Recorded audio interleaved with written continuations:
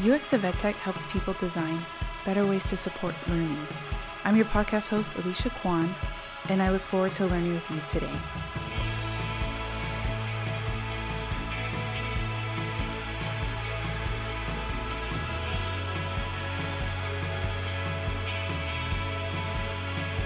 Design maturity at EdTech companies.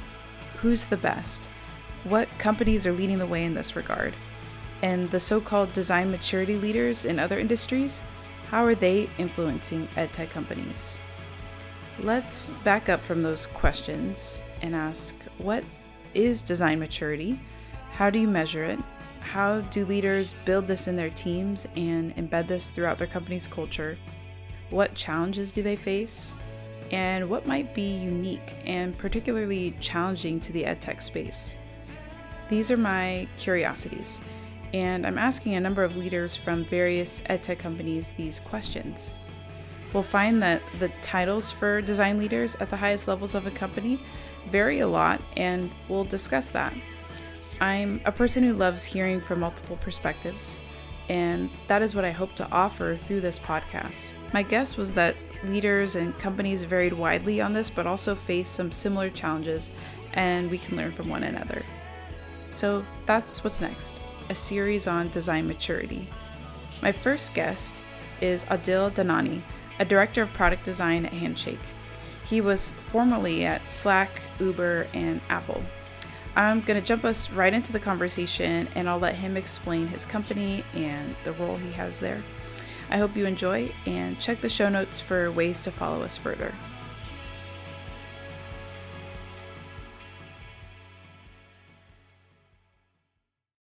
Handshake is a platform for connecting educational institutions, employers, and students. So we basically help students find their dream job, and employers invest in early talent. And my role right now is a director of product design, and I joined 3 months ago. And my team is primarily responsible for some key parts of the student iOS and Android mobile apps.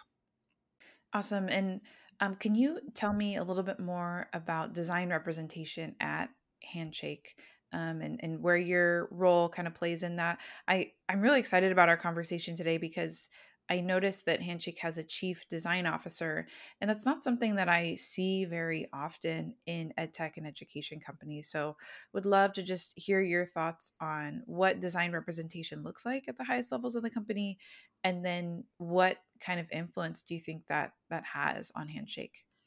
Yeah, this is a really interesting topic for me because it was actually one of the main reasons that I joined Handshake was because they do have a chief design officer. And as you mentioned, not only not outside of just ed tech, a lot of startups don't have chief design officer. You kind of see like smaller startups having founding designers, but then early stage, mid stage, late stage startups, you usually don't see that. And so Handshake is definitely unique in that sense. If you think about a company, most people know about the CEO, the person who runs the business, runs the company. And then you have like a COO, chief operating officer, and then you have a chief marketing officer and a chief finance officer. And so most companies are built upon these functions at the highest level. And what that really tells you is how much value that function has on the success of the company.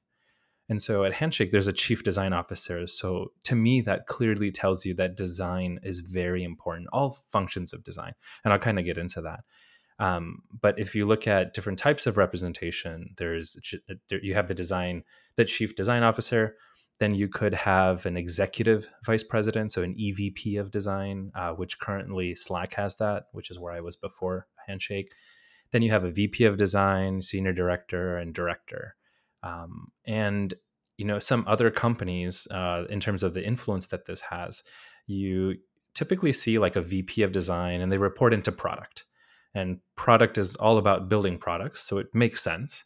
But the focus in that sense is still to help the company is to help focus the company on moving business metrics with design as an input. And when I think of companies, you have hierarchy. You have the different hierarchy at the company, and what it helps the company do, it helps the company operate at different Zoom levels. You kind of at the highest level consider them the C-suite. They set the company vision. Then you kind of go down into maybe different lines of business and you set the vision there based on the company vision. And then you have product area vision. And so with the CDO at Handshake, our company not only values, but is able to leverage design. And when I say design, I'm talking about product design, content design, research, all the different functions, brand design, actually. I talk a little bit about that too. Um, and so what this tells you about Handshake and companies that have CDOs is that they're leveraging design to impact the business narrative and the direction. Yeah, and when it comes to how the responsibilities are distributed at Handshake or represented even at non-executive levels, could you unpack that a little bit just so yeah we can kind of get a picture of how Handshake is structured? Yeah. So if you don't have a VP of design or a CDO, usually you have them, especially reflecting on my experience at other companies, is the highest, the most senior design leader reports into product, which I mentioned is about like building features and products for specific users. And so I think of the product as in various companies as kind of like the captain of the ship. They need everyone on the ship to successfully navigate everyone to the place that they're going, but they're taking all these different inputs. And so those responsibilities kind of sit at the different level. And so if you have a chief design officer, there is this responsibility of using um, leveraging design. So that could be like key insights, or looking more into generative design thinking, or generative research, thinking of what are some of the future patterns and things that we need to look at in order to build a company vision around. Okay, and when it comes to design maturity, that's why we're chatting today. I'm curious about how you would define that and even how you measure that. How you've measured that on different teams you've been on or your current team. Yeah. So in my mind, the way I describe design maturity is the influence of design practices at various levels of the company, with a key focus on impacting the business. So I kind of unpack that a little bit. I mentioned a little bit about design practices. And so again, this is all encompassing. So this is all the different types of design. So you have product design, you have research, content design, brand design, also design operations. And how that plays into it. And at the various levels, whether that's at the C suite or at the VP level or at the senior director level. Um, and that's how I would how I would define design maturity. I over the course of my career, I've been at companies where I was the only designer, and I was reporting up into product. The VP of product at smaller companies. I've also been at larger companies when I was at Apple. I mean, you clearly have a chief design officer there, and so it shows you the different value that design creates for the business. And in terms of measuring it, this is really, really interesting because I I think there's when we talk about measuring, right away we talk about like numbers and like what's the quantitative measurement of things, and that's totally fair. And I'll talk a little bit about that. But I kind of think about it in three different ways in terms of how you can measure it. So one, who is the most senior design leader at the company? So in the hierarchy of the business, where do they sit? And then what is their scope and what do they oversee? So it's possible that they oversee an entire, let's say a company has two different lines of business and they sit on one side. And so maybe the other side has, a little bit of input, but not really like that kind of visibility. So now that side of the business, you could say that doesn't necessarily need design, because maybe it's a marketplace. It's, two sides or three sides of the market, and one doesn't need as much design, and so you don't need a senior design leader on that side. I definitely disagree with that, but that's one thing to consider, is where is that most senior design leader sitting at the company. At Handshake, we have a chief design officer. When I was at Slack, we had an executive vice president of design that reported into the CPO, the chief product officer. And the other way to measure it is the size of the team. So this kind of goes into definitely an interesting territory when we talk about numbers. I'm not going to throw out any numbers right now. I'll kind of just think of let the audience think of it as different ways to think about the entire company and kind of how they function. So when we talk about measuring it in terms of the size of the design team, one question that I think about is the design team embedded in the different product areas or the different user facing features, or is it more of an agency model? Like, do you not have enough design resources that you need to, let's say the company, this quarter, this half is working on 50 projects, and you can only actually put designers on 30 of them. So now you're sitting with 20 projects that don't have design work that someone is going to do the design for. So that's like, when we roll that back up into design maturity, I think about that as well, as like how much of the product is not having any sort of design input that is still user facing. So in terms of the size of the team, going back to that, so embedded versus an agency model, thinking about the different functions that you have within design. So if we talk about product designers, researchers, content designers, brand designers, design operations, design systems. Now, there's some functions there that when you start off a design team, when you're talking about design maturity, you might start with like a product designer. And depending on the design leader and also the type of work that the business needs, you might just start growing the product design function. Then you start realizing that like, oh, we really need to do some research, like not usability research, but like generative research. We really need to get ahead and help with roadmap planning and what future features we're going to build. So then you start building out the research team, and then you have product designers writing content, or maybe even marketing folks writing content. So then you're like, okay, no, we need content designers. And so you start like realizing how important it is to have these various functions. And then you get into design systems, product designers who are focused on that. You get into prototypers, design engineers. When I was at Uber, we had a role open for a design engineer, and we hired a design engineer, and it was amazing to see like some of the future, like forward-looking design explorations that were being done in code from a person, from someone who has a design background. And so it was great to see that. And like, that's another level of design maturity. And then the last thing that in terms of size of the design team, is the ratios. I think about how many designers, or a designer is supporting how many product managers, and how many engineers are on that team. So that ratio could be, I would say ideally one designer per PM. So you have one designer, one PM, and then you have, maybe 6 to 10 engineers. And so that's like one squad or one team that's working on a product area.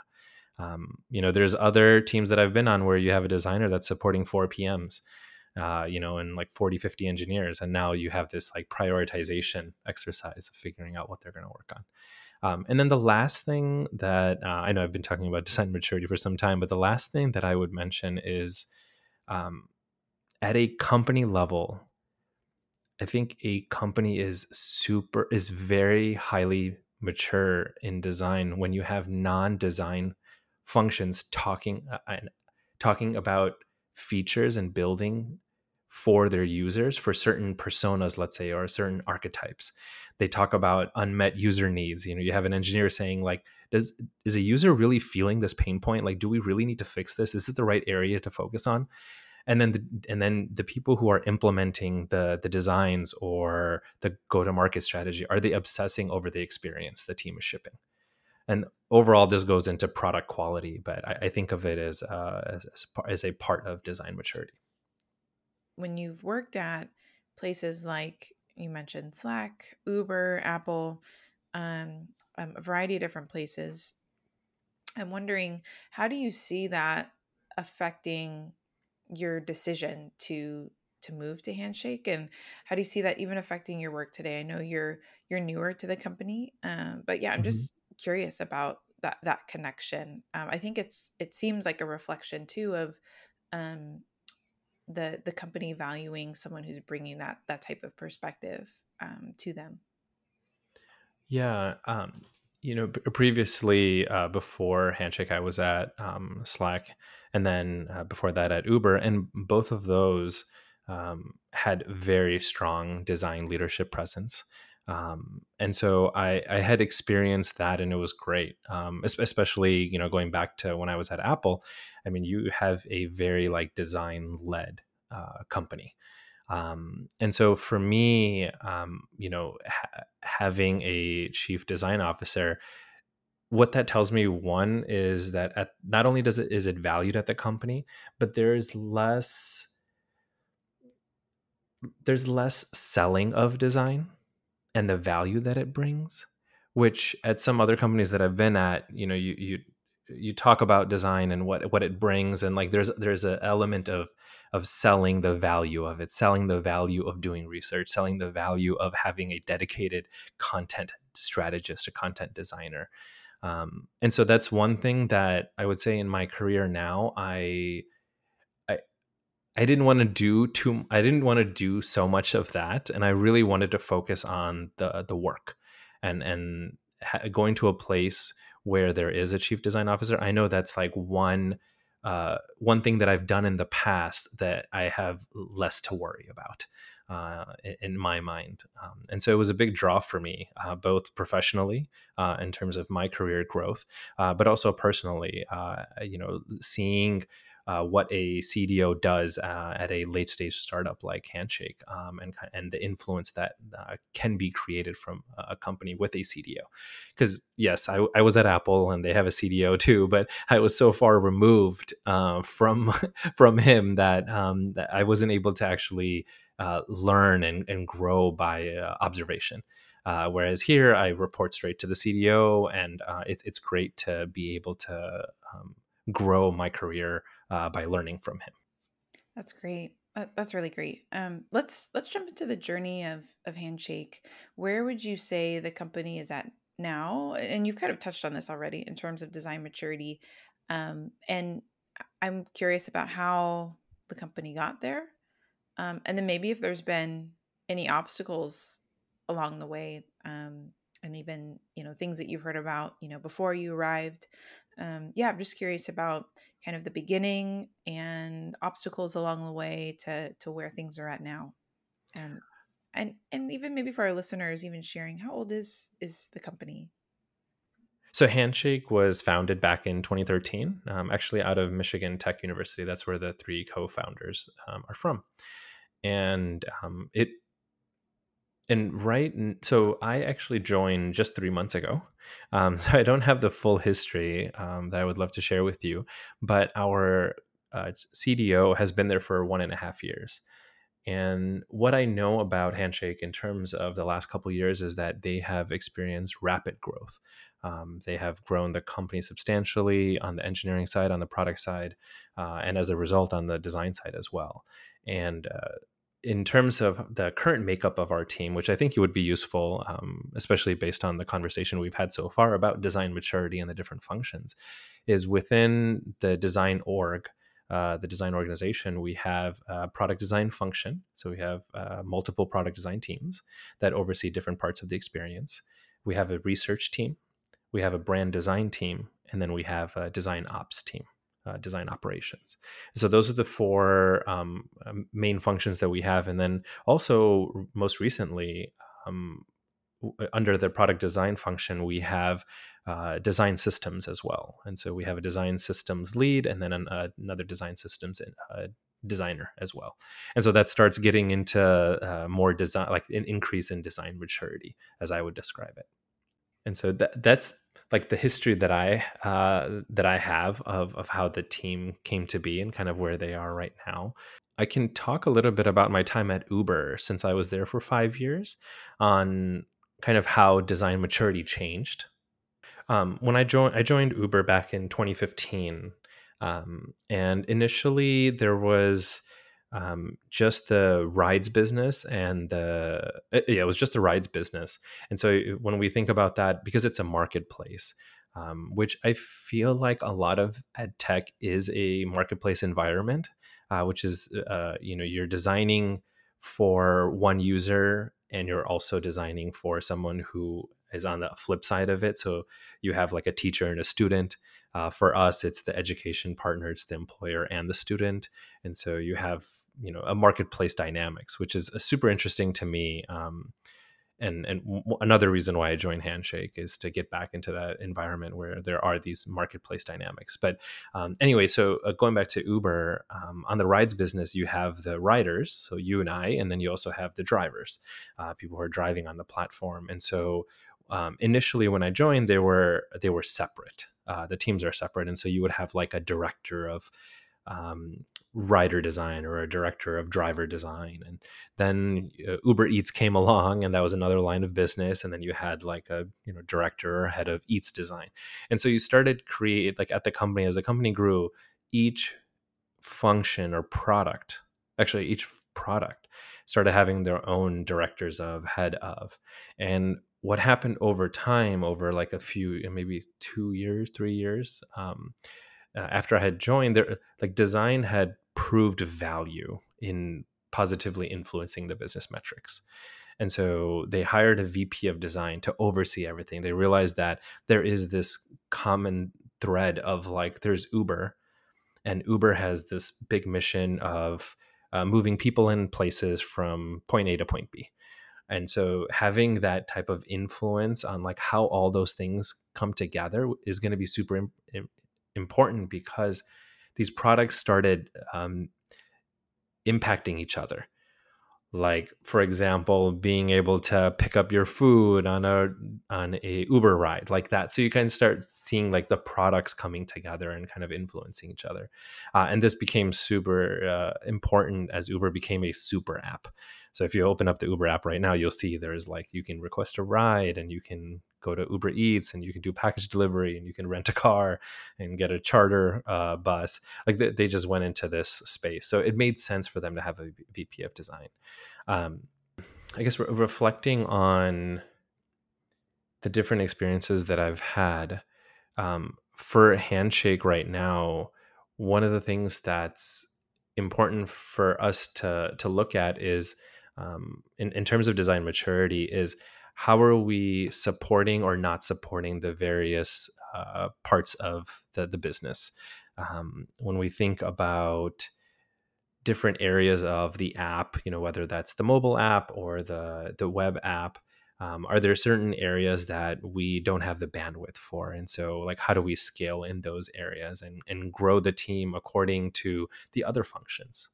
Which is super important to think about, is like, as engineering is growing and the product side is growing and marketing is growing, how do we on the design side ensure that we're also growing at the same pace, so that we can use design practices to influence across the entire business and not just like certain parts of it. Do you find that there are specific obstacles for ed tech and education companies when it comes to reaching design maturity, or even specific obstacles that you've heard Handshake has overcome? Um, I don't have any insights on Handshake specifically, but as we think about like education companies or other startups or other companies that traditionally haven't had like a digital or tech side to things, most of these companies, they're starting off with some sort of funding, right? They're a startup and they get some sort of funding. And so I think one of the biggest obstacles is, it, specifically for the design function, is that sometimes it's difficult to see the value of design.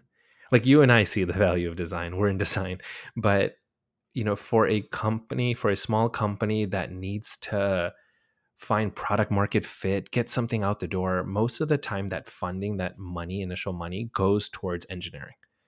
They're the ones that are building things. And so I think that is some of the obstacles that I have seen or heard about from friends and through my network, is that it, especially when you don't have the resourcing in terms of the financial resourcing, it's hard to have really high, or even get to some level of design maturity. It like usually starts off with like one designer who's kind of doing everything from like marketing design to research to brand design to product design, and then once there's value that's shown there, then you start like, oh, okay, there's too much work on this person, we need two of them. Okay, we need three of them. Okay, oh, we need to do a rebrand, maybe we should hire an agency that can do a rebrand for us. Like there's you start with the one usually, and then I think once the value is proven, then you're able to start growing that. Whereas on the engineering side, it's like straight from the beginning, like you need full stack engineers, you need someone to be able to do back end and front end, and you need to be able to have all the people there to actually build the product. Yeah, that's kind of what I would say in terms of some of the obstacles you could see in like ed tech or just like early stage startups.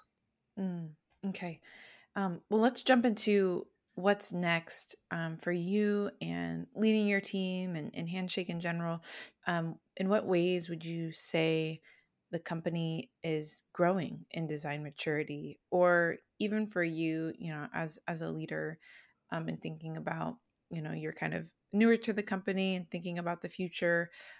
What steps are you thinking about taking to continually grow your team and design maturity? Yeah. So on my team specifically, I do have a few roles open to get to a size where we can adequately support the other functions at the company, and our scope. Like our team is not at the size yet where we can I would say fully support the areas that we have. And so we have these open roles, which is great. And then this kind of goes back to the ratios that I was talking about before.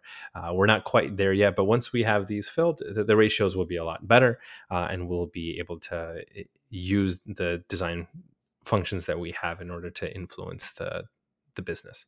And then I would say, I guess, thinking about the future a little bit, and this is more on what I've seen. And so I wouldn't say this is necessarily for a handshake. Maybe we get to a point in the future where we're at a size where we do need this. But at previous companies that I've been at, once you have some of these like product design research there, you start investing in like design engineers or prototypers.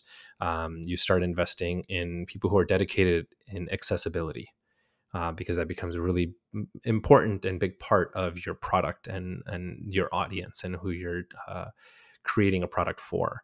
And then there's also design ops support too. That I've been at companies where there's zero design ops support, and as a design manager, design leader, I'm kind of taking on that role as well. And once you have one, you realize how important and critical they are, and making sure that everything is uh, f- going on time and functioning and highly functioning, and how supportive they are. Adele, do you have any advice for those looking to push their team and organization further along in this area of design maturity?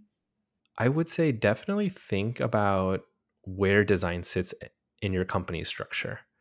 What is the scope of the design impact that you have? um, think about the areas that design is not having an impact. Where and how many different areas is the design team supporting? And also, it's very important to look at other functions and other areas, because if based on your company, most companies that I've been at, you have product design and engineering working together to build products and ship features. And so when on the design side, if you notice that there's an increase in headcount for product managers, and you're going to double your engineering team, You have to realize that in 6 months, 9 months, a year, you as the design, the design team will not be able to support that. And what and if you don't grow and don't have the resources, that's totally understandable. There's a company that I was at where we didn't, and so we went from an embedded model to an agency model, and it wasn't that great, but we made it work. And the other thing is, in order to push, for design, is like there's especially when you have a smaller design team, is educating the rest of the company on what design is and what it isn't. Usually, you have the first designer come in and they just make everything look really nice. They put a visual design system on top of what is there, and things start looking better. And that's a certain value. And then there's once you start digging into other parts of the experience, the actual user experience, and how a user goes through certain flows and certain experiences, you can show the value that design creates in that sense. And then I think the biggest thing to remember is that what we're doing as designers, as product designers, as researchers, is we want to create business impact through design. We want to use design to understand our users, to meet them where they are, to fulfill their unmet needs, to fix their pain points. That's what we're using design for. We're using design to help the business through its users. And yeah, that's kind of what I would say in terms of how to further along design maturity at your company. Thank you, Adil. You've given us a lot of food for thought and a lot of things to think through. If there are people out there that want to connect with you and follow your work, what's the best way to do that? I would say LinkedIn. Go ahead and feel free to send me a message. I try my best to respond to all messages. And I share usually any time that I'm written an article or sharing a podcast. I'll share it on LinkedIn. Perfect. Awesome. Thank you so much for your time. Thanks for chatting with us today. Thank you so much for having me. This was great. Thanks for listening. UX of EdTech helps people design better ways to support learning. In addition to this podcast, we offer an incredible blog publication that amplifies voices around topics in design and education technology. For example, some past titles read How to Conduct Playful UX Research with Kids, Enterprise versus Consumer UX in EdTech, How to Introduce UX to High Schoolers, and Designing for Neurodiverse Students. We also have a community of practice that offers learning experiences and networking opportunities. A couple of recent events were about designing for accessibility and a panel of former educators now in product roles. Our LinkedIn page posts regular roundups of UX job opportunities in the EdTech and education space. If any of these interest you, please check the show notes for ways to connect and get involved. This episode's theme music is by the band Sleep Still. I'm your host, Alicia Kwan, and I look forward to learning with you next time.